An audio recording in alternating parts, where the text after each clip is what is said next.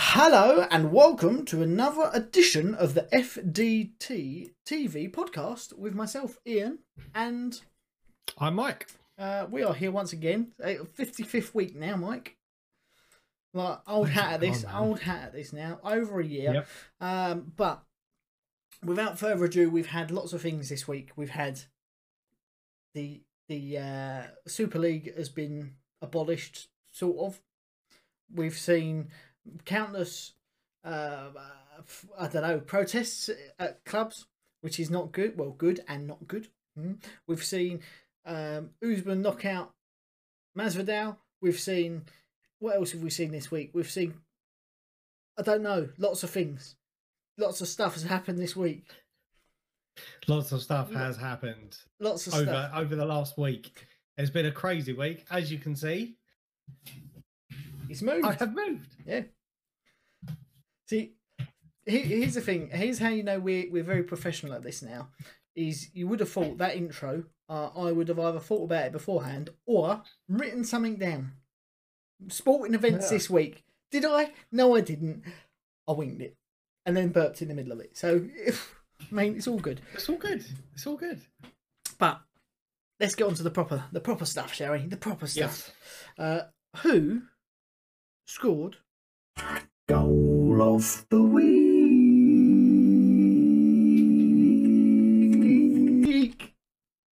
That was a good one. Who? I thought it wasn't me. There was a fly. It had carried on. I thought that could have gone on for longer. So yes, there have been some good goals this week. We haven't had a chance to put it to Twitter for this week, but we will do going forwards again. Yeah. It's been a bit of a crazy week, obviously, with a change of location, etc. But from the goals that I've seen this week, I am going to give it to Chris Wood from Burnley. Absolutely thumped Wolves 4-0 at the weekend. Chris Wood with his first hat-trick in 7 years. Scored, and now this is the goal of the week for me. An absolute rocket of a header. I don't know what it is about headers at the moment. I'm really enjoying headers. Leapt like a salmon. Absolutely nailed it past Rui Patricio.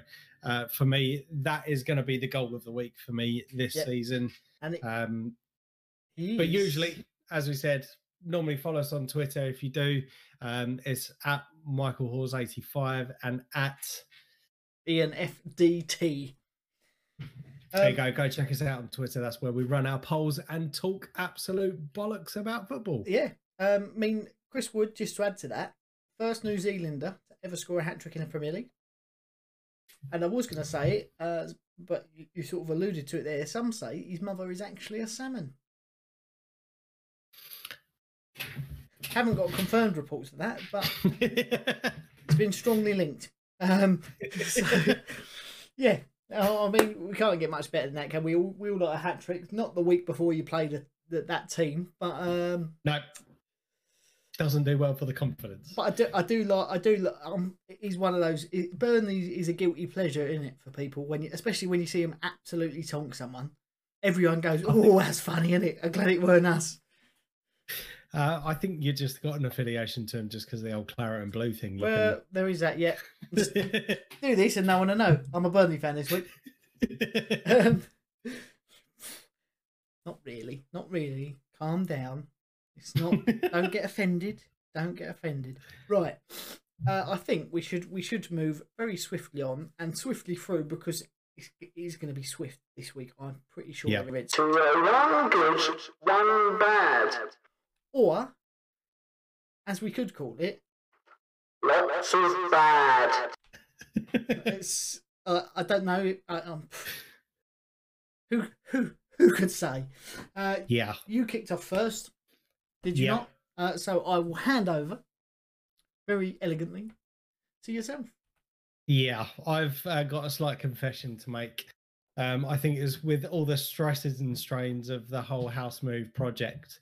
I made a slight faux pas with the games that we were predicting. So, for anyone that was listening to us, I made a prediction about Arsenal versus Newcastle, when in fact it was actually Everton. So sincere apologies for that. That is the last and only time I will make a cock up on Well, in fact, no, that's a lie. That's a lie. I do apologise for the cock up. But even still, Arsenal played Everton. We were atrocious. We had no attacking options up front. It just looked very lackluster throughout the entire game. Obviously, we've been hampered by injuries. Alex Lacazette being one of them, just recently pulled up with a hamstring injury. Was sorely missed, but I have seen that Aubameyang is working his way back into the squad. So we may see him in the upcoming Europa League game. It may be a bit too short for him, but certainly in our upcoming game against Newcastle at the weekend, it should be better. So yeah, I can't really say anything good about the display. I thought the officiating was diabolical. I thought the way we played was diabolical. The only good thing I can think was that when Martinelli come on, he did what looked like he wanted to do something, but for me, should have started. I think the only reason Nketiah started in this game is because he scored in the game against Fulham, where we got the 1-1 draw right at the very death. So, yeah, absolute shambles of a week. Not looking forward to the Europa League this week, and I've got to be honest, not looking forward to the actual fixture of Arsenal versus Newcastle. So, yeah, that's it for me this week. Fair enough. Fair enough. I will bring up a few things that I noted down. Some good, some not so good. Obviously, we all know Sheffield United have really proven this season that a good goalkeeper is a difference between finishing well in the top half and challenging for Europe and being relegated. Bernd Leno with a bit of another sort of disaster game, scoring an own goal. Yep. We've spoken a number of times about the fact that you let Martinez go, who has the second most clean sheets before this weekend, second most clean sheets in the Premier League, and the highest save percentage in the Premier League. Do you now think someone at Arsenal should be going, why did we let him go? We've let this guy go arguably to, on paper, a lesser squad, and he's got more clean sheets and he's making more saves and facing more shots. So what we've made a blunder here. Mm-hmm.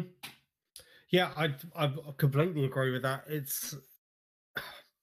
It's difficult because I think Bernd Leno's in his second or third season with us, second full season.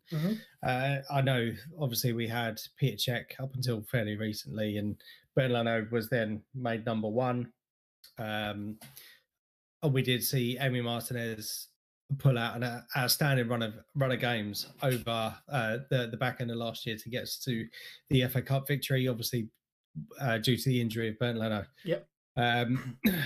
Leno has, I'd say on the most part, has been a good keeper, but there have been some absolute shocking moments. Obviously, the red card he got early on in the season.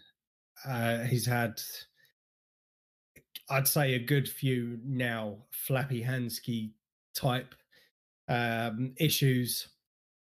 And but to be honest, I think that kind of sums up our season, to be honest. I wouldn't necessarily put the blame down to him. I mean, we were well within the game, and it was just a stupid moment.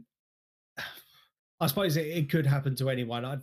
I know if you look at someone like your Allisons or your Edisons or that sort of caliber, that you would like to think they wouldn't make that sort of error. However, we have seen a number of errors. Personally, I think I said it at the start of the season that Martinez would have been my choice to keep. I think if we could go back in time, I would definitely say that he deserved a run in the team, being the number one. He waited in the wings for long enough. He showed us at the back end of last year just how good he was. Yep. And I think it was quite unfortunate. Just to say that the whole season, or that our season is down to Leno, I think it's a little bit harsh, but he's definitely contributed to the demise of us this season at some points. Okay, and that leads me nicely on to my second question. Is that his last game of the season? We've got 5 games left. Do you give Matt Ryan a run out in the team to see if he can do any better? I personally, I would say yes, just because we have got nothing. We've got nothing to lose. I'd be very surprised if he is thrown in on the Europa League games. Obviously, we've got 2 vital fixtures coming up in the Europa League. I'll be very surprised if he comes into that. But for the Premier League, I'd say we've got nothing left to lose on that. I'd give him the chance, give him the run out just to see if he can contest for the number 1 position. Let's be honest, he can't do any worse. I think they're very much in reliant on who's in front of them as well. And we've seen some injuries to key players at Arsenal as well. Your David Luiz's, Gabriel has had a bit of a torrid time recently. I think Pablo Mari has been the best centre back when he is in the team. Personally, we've got the makeshift left back with Granit Xhaka at the moment. I thought he was a little bit ropey. And I think that's me being overly critical, because I think just recently he's been absolutely phenomenal in all aspects of the pitch. Yeah. But certainly from we just didn't see him up for it at the weekend at all. Fair enough. We've seen obviously we mentioned this a few times about the young players coming through Arsenal. You like your Sakas, your Emile Smith-Rowe's and your Martinellis, all playing really, really well. And being a bit more exciting going forward than some of the mainstay names and the marquee names in the squad. We've also seen the likes of Maitland-Niles and Joe Willock go out on loan. Maitland-Niles has done reasonably well at West Brom, I feel. And Joe Willock is going through some scintillating form at the minute, coming on as a super sub and getting match winners and draws and God knows what else against some real high calibre of opposition.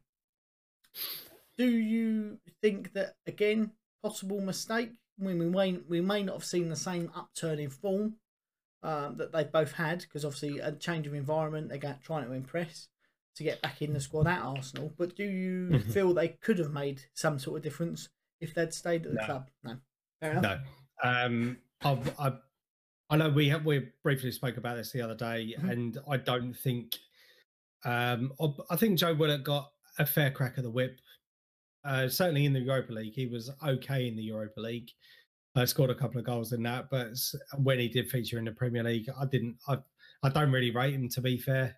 But it may be, and this is just my personal opinion, he may be sitting in a team that now suits him. Yeah. Whereas for us, I'd say with a couple of the options that we've got in midfield haven't done it as well as I thought they would do this season. Thomas Partey is obviously his first season in the Premier League, so he's got the season to adapt, I think is the best way to put it. He's obviously been hampered by injuries. Dani Ceballos, just recently, for me, I think we've started to see the best of him again. But it's come too late in the season for me.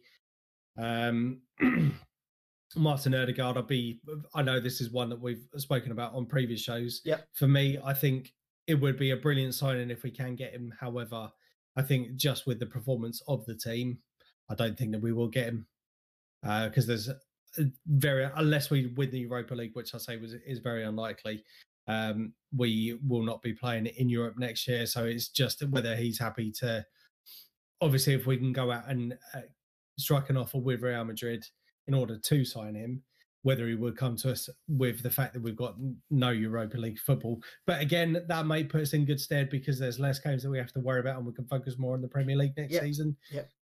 But no, I think the Martinelli for me should have started at the weekend. I don't know why he didn't. And I would have played him up top. He's got a massive appetite for scoring goals. We saw it in an early game. Obviously, he come on and eventually got his goal, but I can't see the logic with him.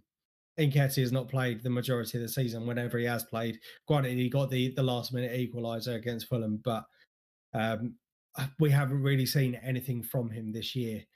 But I don't get it. Fair enough. Yeah, fair enough. So as you say, Newcastle do play a slightly different style. They are a lot more direct, and that allows him to make some forward runs rather than that slow build up sort of tiki-taka football that we've seen Arsenal trying to play. Right, West Ham, Chelsea. Now, what I would say is this result, it was an odd one for us, because usually when we play this, it is a big 6-pointer for us. Well, I say a big 6-pointer for us. It's a big game for us because usually it's one of those, if we win it, we can get out the relegation fight. This year, it was a big 6-pointer at the top of the table for 4th.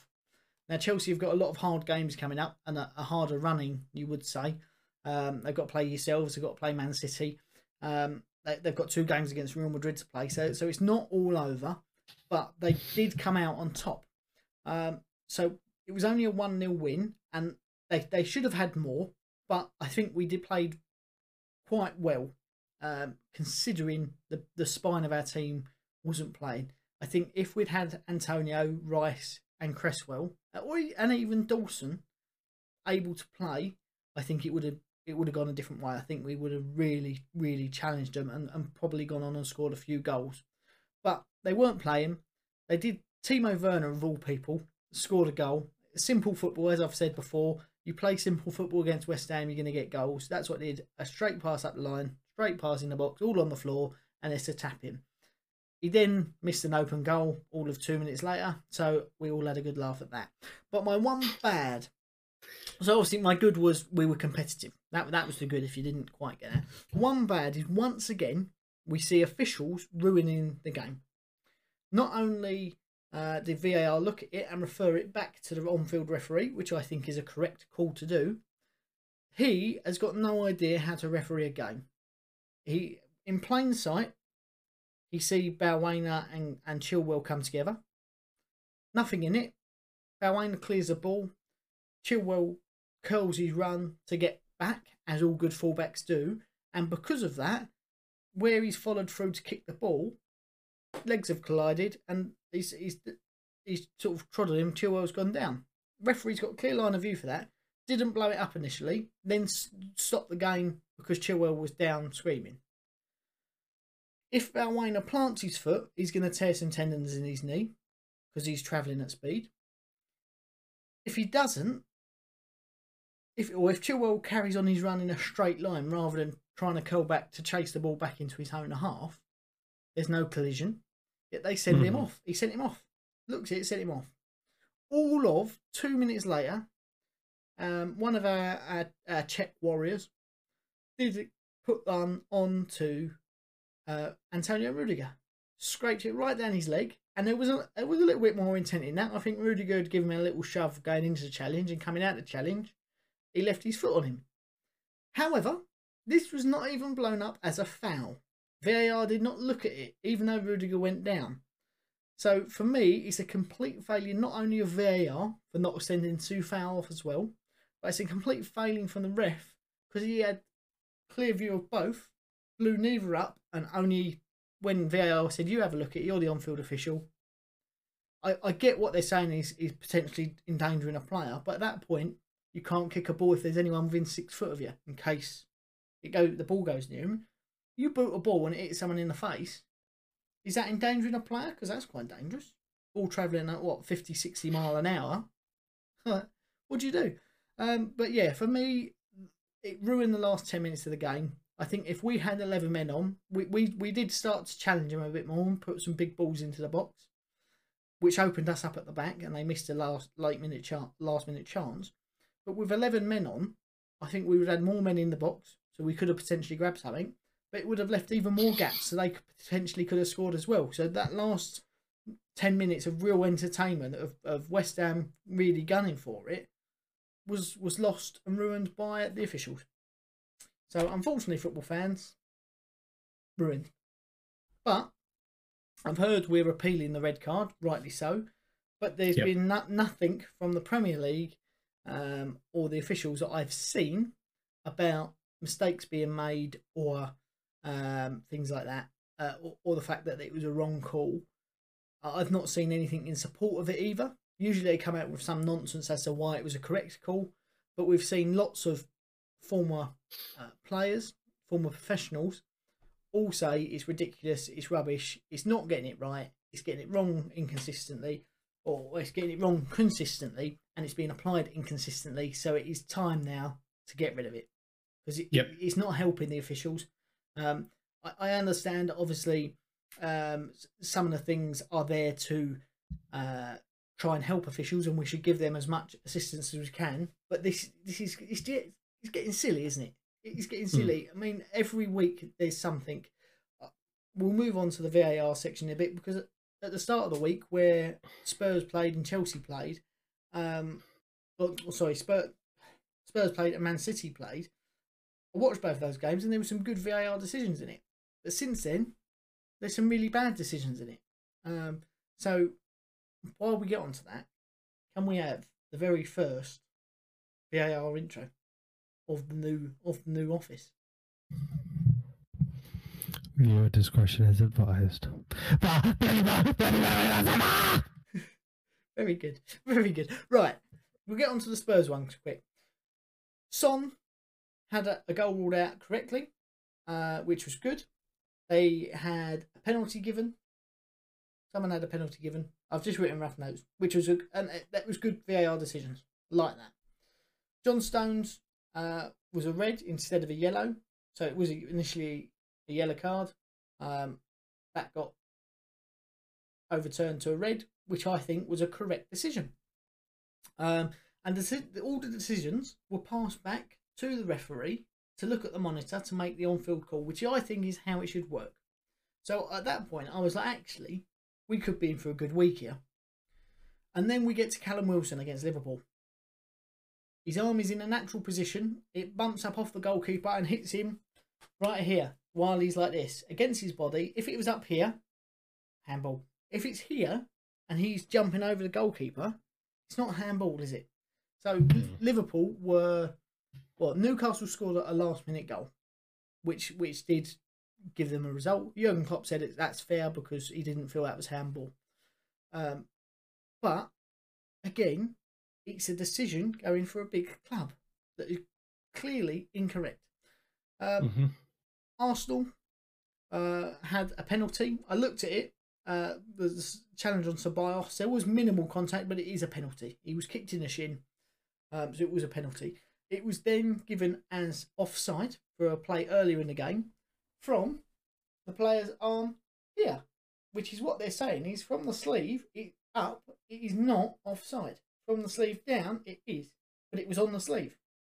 He was in line. There was no clear space between them. There was no advantage to be had from that position. It should have been a penalty. And then we had Balwainer, obviously. And I was like, this is stupid. We've had a couple of good decisions, a couple of bad decisions.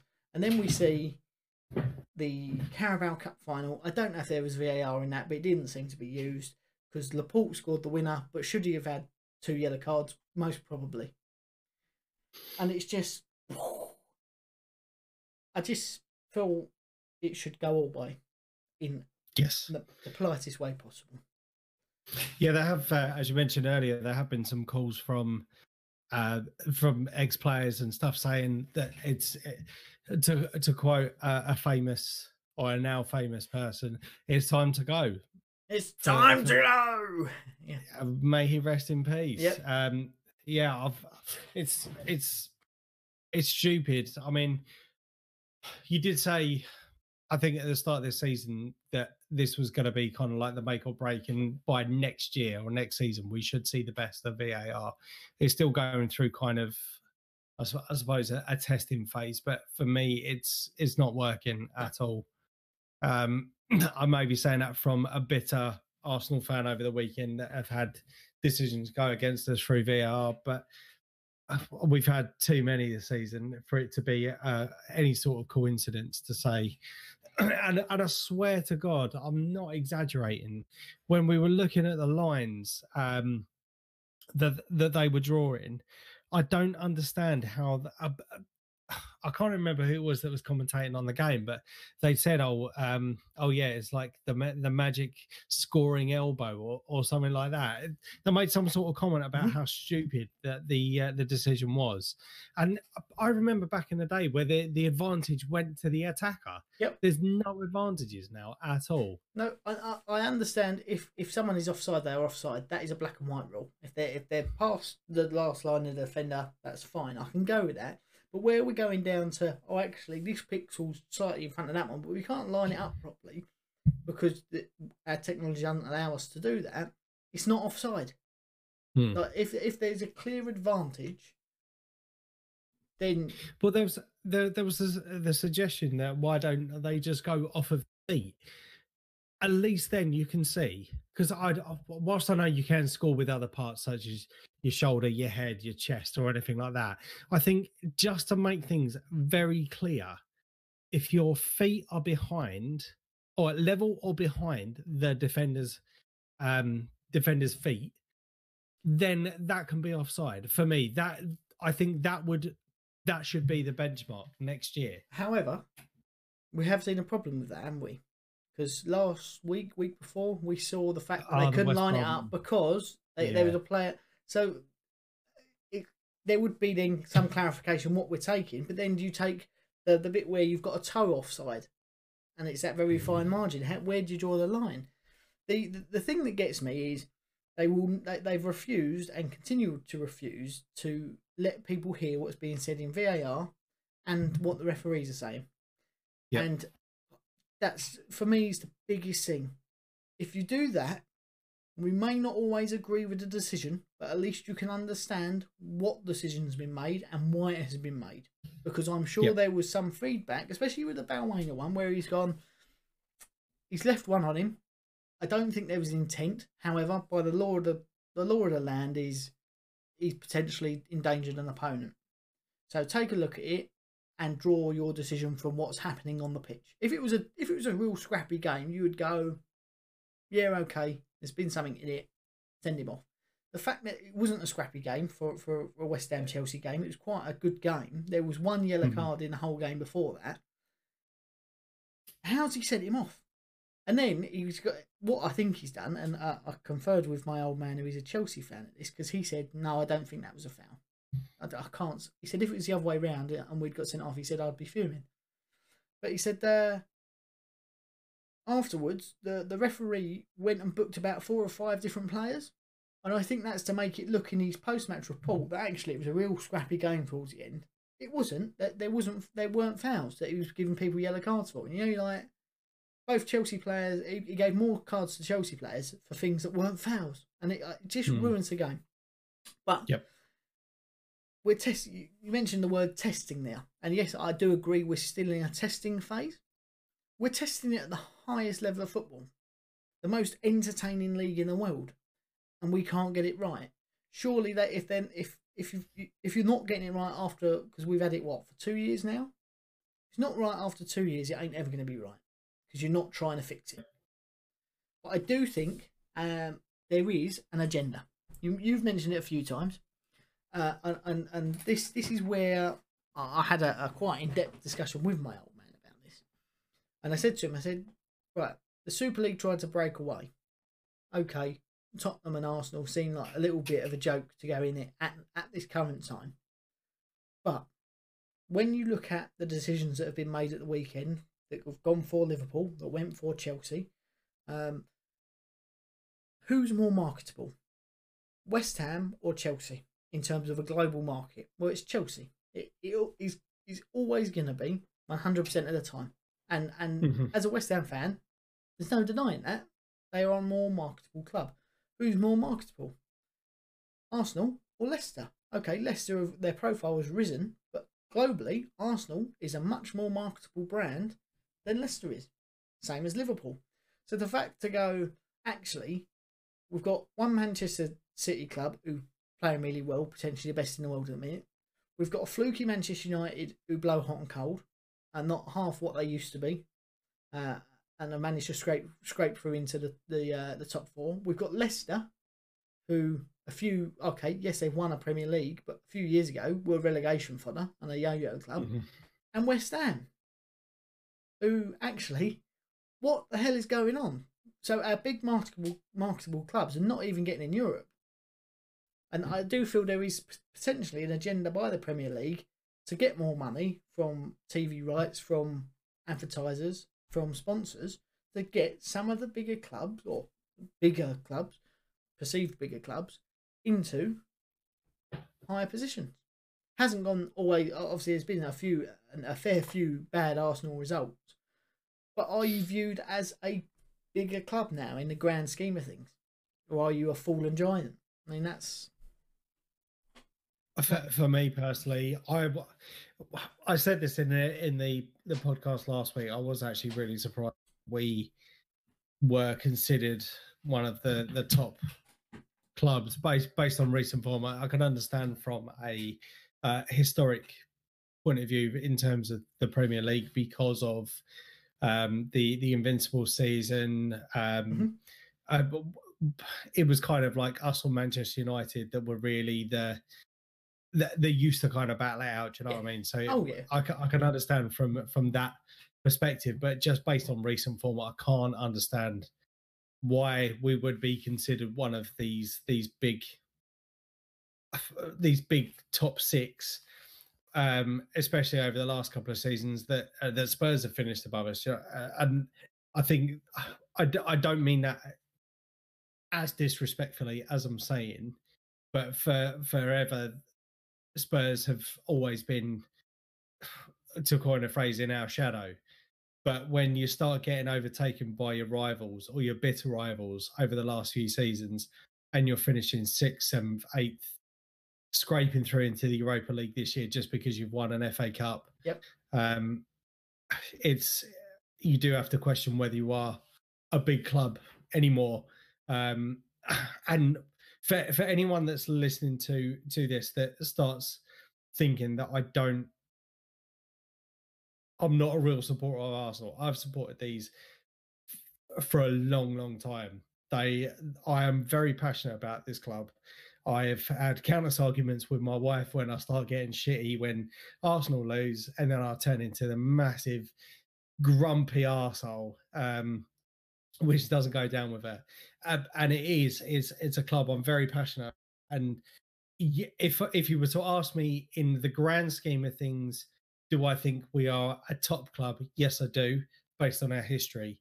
But from what we've actually said this a few times, that you're only as big as your last result. In recent terms, because we've seen managers the sack race and certainly in recent years, that you have a run of bad games and you're out the window.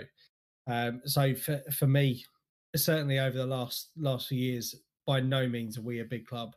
In the grand scheme of things, yes, we are. But for us to even be considered in that top 6 European Super League, I think is a bit of a joke for us. I think what they do is that they take the big 6 off of monetary value now. I don't think it's gone on to performance. And when you listen to ex-professionals, current professionals, and managers, as well as pundits, every single one of them says they should be there on merit. That's what they want it to be achieved on, and that's what it should be judged on. It's on merit. Because if you, for example, West Ham, a lot of West Ham fans were saying, well, if we can nick a result against Chelsea, actually, we were 5th. We're still 5th. And it's not like we're 2 games into the season. We've got 5 games left. This season, we are there on merit and hard work alone, you know? And I don't think anyone can take that away. But Super League has now been seemingly disbanded. There's a lot of talks about what should happen with punishments, and 14 other clubs want some form of punishment, don't want the executives holding posts within the Premier League, and and lots of legal jargon. There's been, obviously, no one wants it to happen for financial penalties for these clubs, because that affects players and fans. And they ideally don't want points deductions, because that affects players and fans.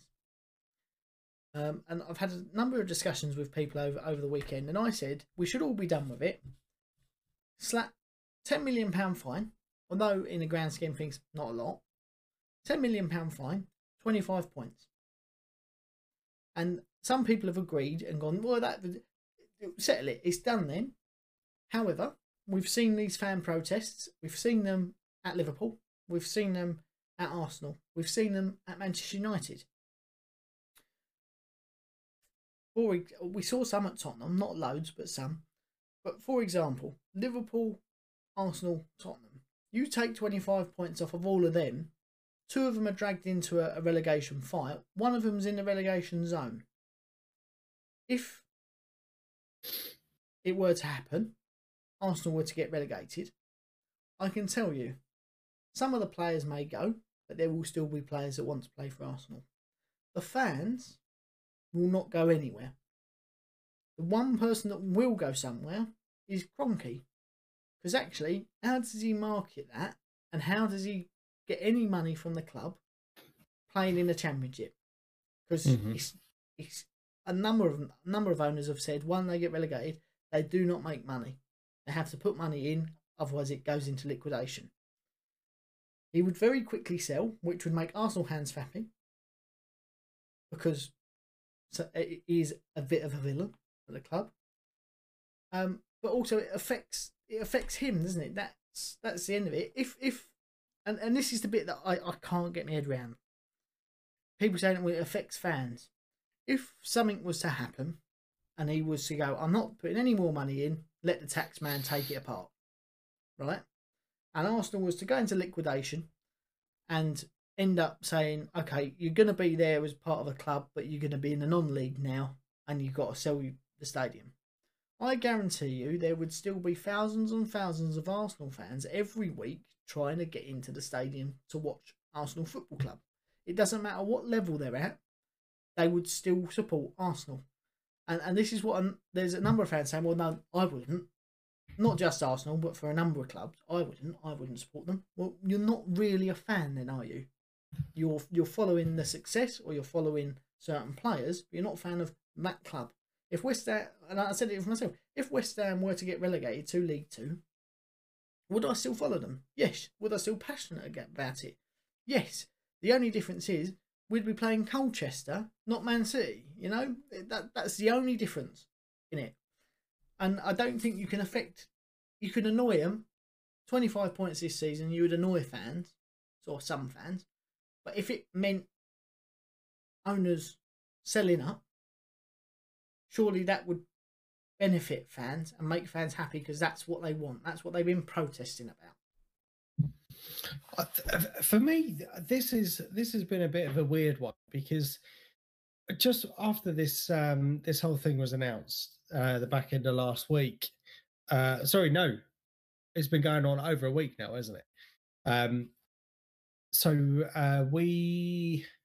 What was my point? Yeah. So when this first broke, it seemed very seemingly like everyone at the club seemed to know what was going on. So they'd gone out with a decision. Yes, we're doing this. We're going in this full throttle. Here we go. But just from looking at the interviews that you've seen from likes of Pep Guardiola, Jurgen Klopp, Mikel Arteta, they've all come out and said, well, no, this has come from above us. Don't be annoyed with us or the players. This is not our choice. And you do then have to start questioning the what's the word? The ethics behind the owners of the football clubs. Yep. And for me, I think it's very harsh. Whilst I understand what you're saying, I think the punishment should be made against the owners of a club, so possibly hitting their company with the fine as opposed to into the club. Yeah. Because again, it's from what you said at the start of that little section was that you have the fans then affected, you also have the players affected. Obviously, players are then driven by, I would assume, some sort of performance bonus at the end of the season, depending where they finish, depending on what trophies they finish with. So you're then going to have a knock-on effect with that. But so that's unfair on the players. It's unfair on the fans, obviously, because you won't then have depending on where you finish. Obviously, as you just mentioned, you have the possibility of a relegation fight as well. Yep. And for the way that the clubs have been this, certainly over the last 2 years with the coronavirus, etc., you're then starting to have a knock-on effect with how much money is getting put back into the club, which could financially ruin the club. I'm not saying it would financially ruin Arsenal Football Club, but there is a possibility that could happen if it was any other club. Do you know what I mean? So for me, I think you need to go higher up to say this punishment needs to be made against the businesses that own the football clubs. But sure. Just from the perception that we've been given, is that it's their decision, not from management level down. Yeah, I do agree with you. I do agree with you. My only view of that would be, but they'll say, well, the company that owns Arsenal is Arsenal. I just chair it. I sit at the chair of Arsenal, so that's us. Or I sit at the chair of Man City. The clubs that seemingly didn't really want anything to do with it, were the first to back out, were those who are not really concerned about money. They're not American owned. Manchester City, he doesn't give a toss about money. He wasn't interested with money. His statement was, we'd get left behind. If we didn't do it as well, and these are going on to do this thing, get all this money, we're going to get left behind. And Chelsea, again, Abramovich, he's not worried about money, is he? When you look at what he's done there and what he does with his other stuff, he's really not worried about the monetary aspect of it. But we've seen, obviously, the punishment is something that I think needs to be done, and I think it will rumble on for a long time. We've seen the owner of Spotify, or the CEO of Spotify, saying he's interested in buying Arsenal. I grew up watching Arsenal, I love the club, and actually I'd love to buy it and run it as a fan and for the fans. We've seen the FSG Group, who own Liverpool, allegedly turned down a $3 billion takeover bid. And we've also seen Conor McGregor say, I'm going to buy Manchester United. But I don't think that's going to happen. I really don't. If there was to be a bid tabled for Arsenal, obviously Spotify has its own, and the way it was founded and run to start off with has its own problems and its own ethics compared to, obviously, music rights and payments and things like that. Is that someone you'd like to see own the club, as he is a fan and has supported the club for many years? This is a difficult one, because I understand that there's some sort of consortium with him, and there has also been rumours of I think it was Thierry Henry, Dennis Bergkamp, and Patrick Vieira. Jose Vieira. Yeah. All talking about coming into some part of consortium with him. For me, I mean, we've been told from the Kroenkes that they've said that we apologize for the error that we made. We made the decision because, again, we didn't want to get left behind. So we were acting in kind of like the best interest of the club. We didn't realize it would be that upsetting for fans, blah, blah, blah, blah, blah. And they have assured us that there will be some investment into the club over this year, because that's one thing. Whilst we have gone big in some transfers, i.e. the signing of Aubameyang, the signing of Thomas Partey, the signing of Lacazette, I think if you look here, I think we had Lacazette and Aubameyang fairly close to each other being signed to the club. And one was a record signing, then the other was a record signing, and then Thomas Partey came on board and he's a record signing. So you can't say that they haven't invested into the club, and they've probably taken financial hits from the players whose contracts have been terminated. Obviously, we don't know the terms of those contracts, but if they're serious about staying the owners of Arsenal Football Club, then they need to invest big into us to have any sort of recompense with the fans, there needs to be possibly a 200, 300 million investment into the club this summer. Would that, Otherwise, I would say fuck them off. would that be enough to say actually they were prepared to sell out to do this other thing in their own interests for their own pockets, but actually spend £3 million and we'll forgive you? Or is it a case of we still want you out? You can spend all you like, but at the end of the day, you're not really doing what's in the best interests of our football club. And it is a difficult one because actually £300 million investment that can transform a club. It really can.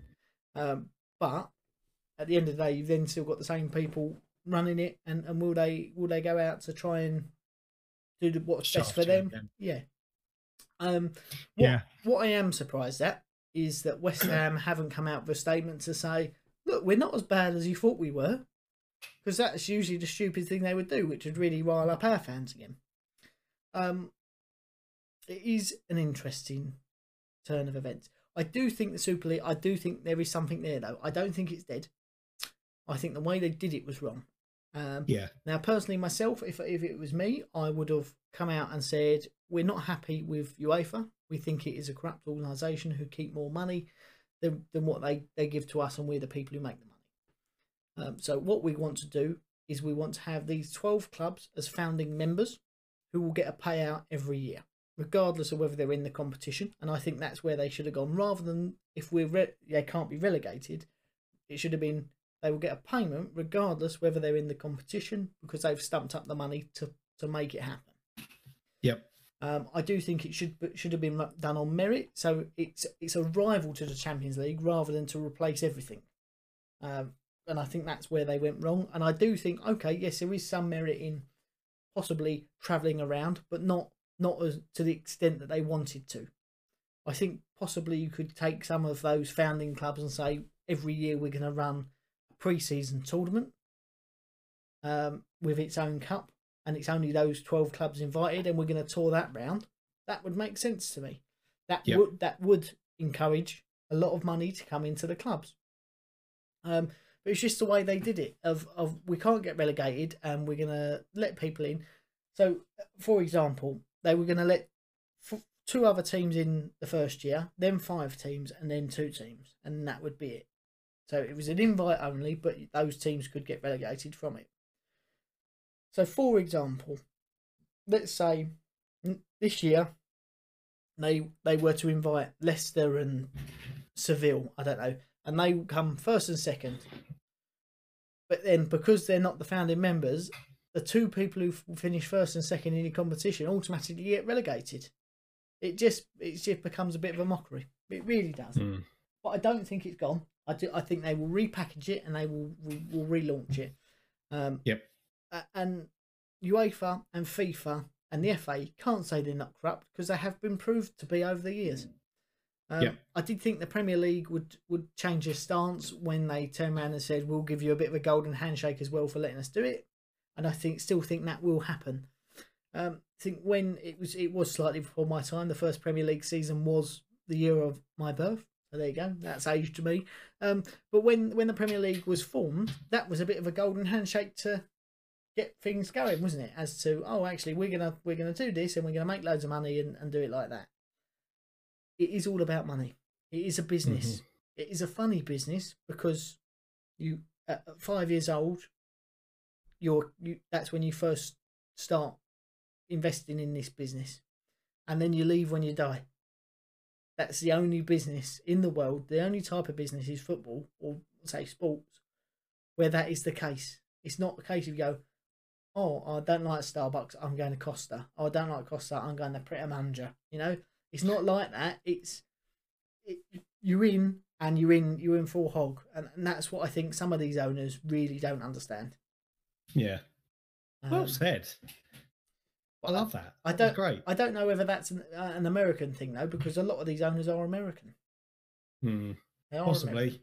American. And so they do franchise stuff, and they move cities and stuff when they go, we've drained all the money out of this city, let's move city. We see that in the NFL. We see it in the hockey. We see it in the basketball. It's a weird process. Mhm. But on a positive note, I've collected some of it here, but I've just wiped it off. Tottenham's trophy cabinet still a bit dusty. Yep. Still a bit dusty. I think they played better than a lot of people anticipated, or Manchester City played a lot worse than people anticipated them to do. Tottenham were right in it right till the end, last 10 minutes, still 0-0. I still think it's a weird decision to sack Jose 6 days before. They may not have been playing the best football, but let's put it into perspective. They could have come away with some silverware, and they are still in a fight for the top 4. They're only 3 points behind us, 5 points behind Chelsea now, I believe. So they still could sneak into the Champions League if results go for them. And to get rid of one of the best managers in the world, it's just an odd decision. Yep. And they're not going to get Nagelsmann, who was tipped to take over. He has agreed terms with Bayern Munich. He's currently at Leipzig. Leipzig have said we want 25 million euros for him, which will be a world record. Sky Sports Germany think there will be a world record fee for a manager, but they don't think it will be 25 million.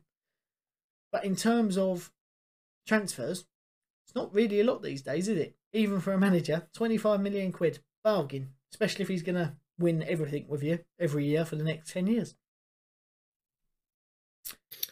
Yeah, we discussed this last week, didn't we? It was one of the strangest decisions from a football club. You're in a final of a domestic cup. You haven't won a trophy. I think there was some sort of countdown timer that I'd seen recently. It was like 13 years since 2008. Since they last won a trophy, which was the trophy, ironically, that they won. Yeah, very bizarre. And I don't know how you can expect for a new manager to come in, get his stamp on the team to how he wants the team to set up and play, to instill your philosophies for a final. It was never going to work. And I think Man City, they absolutely bossed the first half. Yep. Spurs did manage to get themselves back into the game, and it was from a set piece that they seemed to be undone by.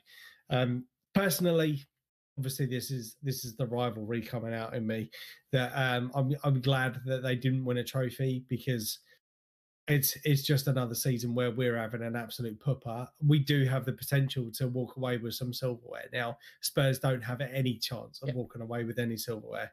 We're still in a major, granted a lesser, but a major trophy to come away as champions of Europe. I'll be very surprised if we do, though, just based on current form and who we've got out injured and stuff. But stranger things have happened. And that's what I was just about to say. From how poorly we played last year to come away with an FA Cup, how poorly we're playing this year, it would be absolutely amazing to come away with the European trophy and just to give another to Tottenham Hotspur. Do you know what I mean? It'd be absolutely incredible. But like I said, being a complete realist I really see us struggling to get any sort of goals or anything out of the next two legs in the Europa League. Who is your next leg? I want to say it's not Valencia. The Spanish club. Yes, yeah, it's a Spanish club. Is. Where have I gone? Villarreal. Villarreal. Okay, so it's not going to be the easiest game, but you wouldn't expect that at this stage of the competition. No, so it's ironically Unai Emery is the manager of Villarreal. Yeah. So he knows the crop of players that we've got. There hasn't really been that many since his time that he's left. He knows how we play. Obviously, we'll be keeping tabs on us, and I think it's definitely going to be the toughest games that we've had, and we're away in the first leg. There's extra incentive for him to win, isn't there? To give you the two-finger salute. Yeah, absolutely. My biggest concern for the rest of this season, right, is I think West Ham, I think if we can put on a run of form, apparently we've got Cresswell coming back. Dawson's suspension will be over. Balwaina's red card will be overturned, hopefully. Masuaku's back fit. And allegedly, Declan Rice could be in contention for this Burnley game. Antonio's still a week or so away. We can finish top 4. I'm still quietly confident in the back of my head that we can do this. My only concern is that means Chelsea will finish 5th. But I've also got a horrible feeling if that happens, they will also win the Champions League, which means we won't qualify anyway. Because they'll take that position, the 4th position, as champions. Mm. And that would be the real kick in the teeth if that was to happen. It really would. But more positive. Let's be more positive. We've been fairly negative. Phil Foden. Yep. Yes. I wrote some notes when they were playing. I can't remember who they were playing the other day. I want to say Southampton. I don't think it was. But even in the League Cup final, amazing skills, amazing passing. The ability to score is unbelievable. His touch is unbelievable. His vision is unbelievable. The tenacity in him, unbelievable. And the one thing that I have noted here, and I will read it as I've written it. His face pulling is on par with Phil Jones. That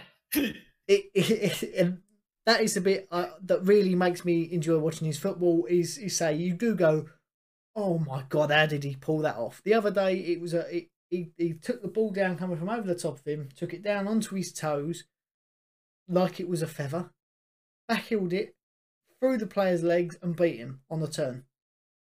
And it was like, that is amazing. And then they slowed it in slow motion. The face, oh my God, made it even better. The face made it from a good move to a legendary move. And for that reason, he needs to be starting every game at the Euros because we need the world, or at least Europe, to see these faces. So are we up there with the... Oh, mate, they are unbelievable. I will see if I can find some stills for you and I'll send them across. There is no doubt, and he's one of the best talents to come out of Man City in a very, very long time. But also, he's going to be one of the big players for England for years to come if he can stay injury free. But the faces, if he can keep the faces or even improve the faces to make them even better than what Phil Jones's are, then I might buy a Foden shirt. I might have to. Just walk around like that every time you wear it. Ryan Giggs, been a naughty boy again, allegedly, people. It's not been confirmed, but allegedly is another case now of assault and battery and coercion and all sorts of other horrible things. We know he slept with his brother's missus, so morally, not a very nice man. Didn't really like him when he was at United, if I'm honest. It was one of those. It was like, oh, isn't it? Ryan Giggs is still playing. He's about 95. Oh yeah, it's really good to see the OAPs actually still in employment. Doing well. But you get what's coming to you. Right, points. Yes. Most important thing to wrap up. Points. Yes, we had, as I said, a bit of a faux pas last week. Once again, I do apologise. So, for the Arsenal versus Newcastle / Everton game, which should have been, you had a 0-0 draw. I had a 2-2. We obviously lost against Everton 1-0 from a stupid own goal. Yep. So there's no points for the two of us. However, obviously, due to my faux pas, I feel it's unfair to penalise you with no points because had I given you the correct team, you probably would have, or you possibly would have had a better chance of predicting a correct score. So I wouldn't have gone with 1-0, but I would have gone with Everton win. Yeah, so I feel that it's only fair to award you a bonus point just because I'm an idiot. Very gracious of you. No worries. And I think the only reason I've done it is because of my next one. You had a 4-4 draw. I had a 2-1 win to Chelsea. Obviously, the score was 1-0, and therefore I get a point and 0 to you. So the scores are slightly changed. We get a point each, which puts our season totals up to 50-47. So it's still all to play for. As you said, we've got 5 fixtures coming up. So we'll start with the next lot of fixtures. We do have Newcastle versus Arsenal. Are we sure? Are we sure? Yes, 100%. Okay, that's fine then. Go on, take it away. Okay, so for this particular fixture, like I said, we've been kind of hampered with injuries. On a positive note, actually, I would like to say that Balogun has signed his new contract, a new long-term deal with the club. Personally, I would see him start this next fixture, rewarding his contract signing with either a Premier League appearance or a Premier League start. But certainly, I would not put Eddie Nketiah in.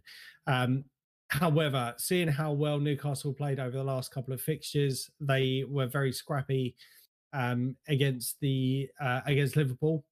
They managed to get the winner against you guys as well, and you guys have been no mugs this season. This is going to be an extremely difficult game for us. So with our lack of attacking options, our ever increasing injury list, I'm going to go for a Newcastle 2-1 win. Ooh, a 2-1 win to Newcastle. Interesting indeed. Now, for me, Newcastle have been very, very good in recent weeks. They're fighting for their lives down at the bottom. We've seen Callum Wilson is now coming back to fitness. I think he will start. St Maximin coming back to fitness. Unbelievable player. But the one player they will miss is the super sub Joe Willock. He's been getting the winners and the equalisers for them. Equally, you've been nothing short of awful, especially the last 2 or 3 weeks. Before you could go, it depends what Arsenal turns up. They're either going to give you a game or they're going to be awful. Last few weeks you have been awful, and with the Europa League, I'm assuming that's looming this week or next week. There's going to be some rotation into your squad. I would imagine going with your league position isn't really going to improve. So let's go strongest team into Europa League. That would make sense to me. Therefore, I don't think you're going to score. And part of me wants to say Newcastle won't. I'm going 2-0 Newcastle. I think they might just... They'll get an early one and then a real late on one. Is my thinking. I think that's fair. Yeah, I can't think of any other result other than that to give you. I want to. Yeah. And it's a shame because I discussed this with you last week. Some of my favourite players to watch don't play for West Ham. Billy Gilmore, Mason Mount for Chelsea. I like watching them play. Saka, Emile Smith-Rowe, Martinelli. I like watching them play. And I want those players to have really good time. Not when they're playing West Ham, but I like to see them play because they entertain me. I want to see them score, but I just can't see them getting anything. No, I completely agree.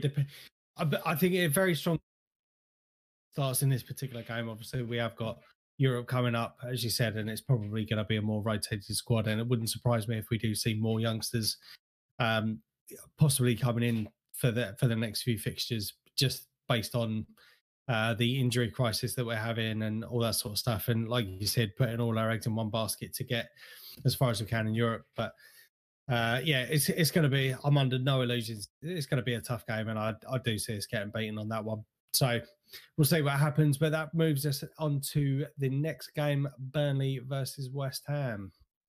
So we see Burnley dismantle Wolves, don't we, really? And usually we see them dismantle a team and then capitulate the next week, which I'm hoping will happen.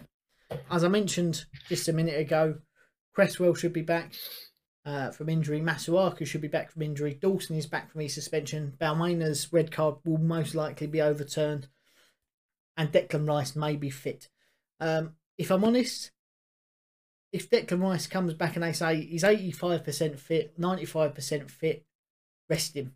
Don't play him. Not until he's 100% fit. Because if he's then out, if he misses one more game, 2 more games, and he's fit for the last 3, I'm happy. If he comes back and then gets injured for the next 4, I'm going to be very unhappy.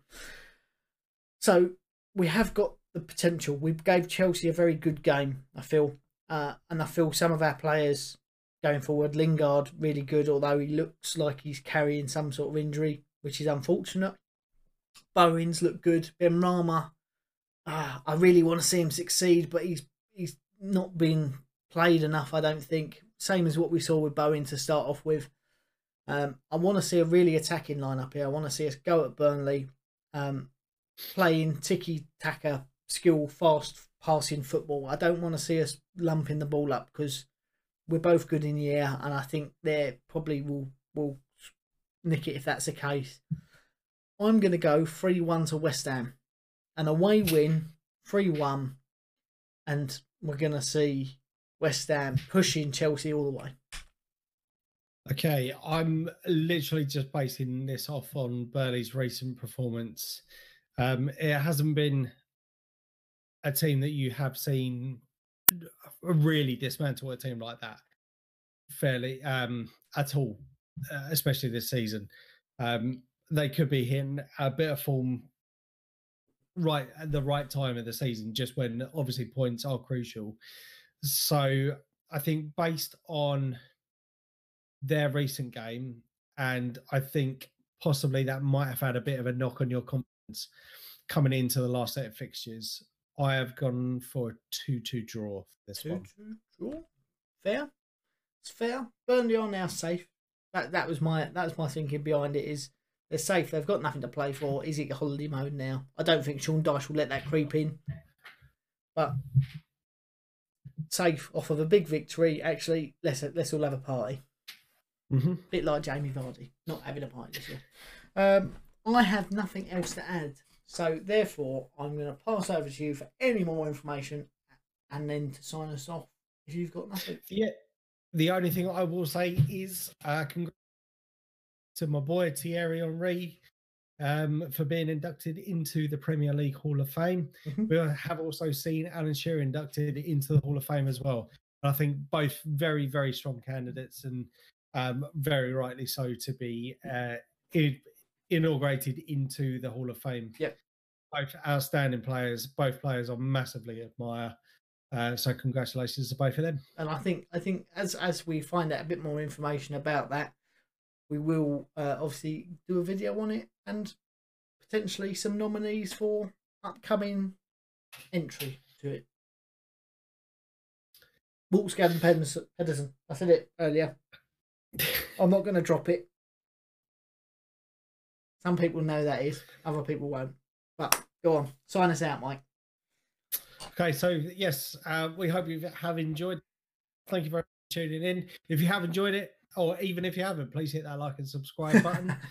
Stay tuned for future content. Obviously, we do have our preview videos going out on a weekly basis as well. And you never know, sometimes we may get them right. So until next week, I've been Mike. I've been Ian. Thanks very much for watching.